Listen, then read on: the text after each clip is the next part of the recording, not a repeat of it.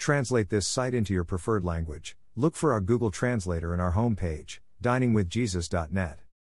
Traduce este sitio en tu idioma preferido. Busca nuestro traductor de Google en nuestra página de inicio va, diningwithjesus.net. Pastor Chris White says to all of you, hello my friends. May the Lord bless you today. Hola mis amigos. Que el Señor los bendiga. It is common knowledge that punctuation, including commas, was introduced into the biblical manuscript centuries after the books were completed.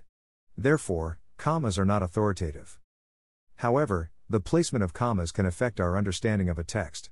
For example, in Luke 23, one of the thieves crucified next to Jesus says, Jesus, remember me when you come into your kingdom. Jesus answered him, I tell you the truth, today you will be with me in paradise, verses 42 to 43. Commas help us keep the original phrasing intact. Was Jesus saying, I tell you the truth, today you will be with me, meaning that today is when the thief would be in paradise?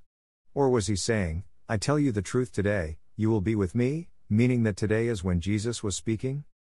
First, we note that every major Bible translation inserts the comma before the word today. Thus, the KJV, NKJV, NASB, NIV, ESV, and RSV all agree that Jesus was speaking of the time that the thief would enter paradise. The thief would be in paradise with Jesus on that very same day. Also, Jesus prefaced his response with the phrase, I tell you the truth, verily I say unto thee in the KJV. Many scholars have noticed that Jesus uses this as a prefix phrase when he is about to say something that should be listened to with care. 76 times in the New Testament, Jesus uses the phrase. Interestingly, no one but Jesus ever says it.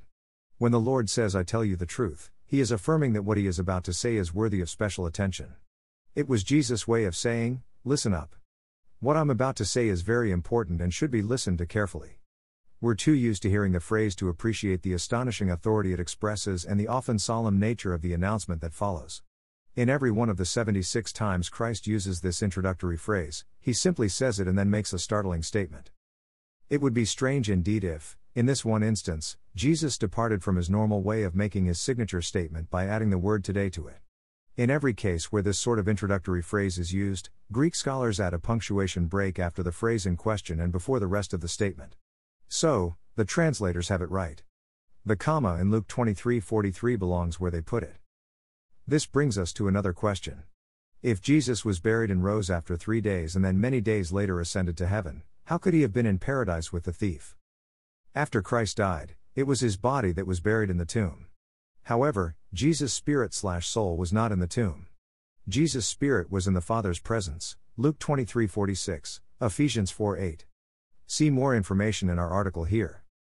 As Jesus was hanging on the cross, paying our penalty for sin, he made a promise to a dying, repentant thief. By the grace of God and the power of Christ, that promise was kept. The thief's sins were washed away, and his death that day was his entrance to paradise. Thank you to Got Questions. Copyright 2002 to 2019 Got Questions Ministries. All rights reserved.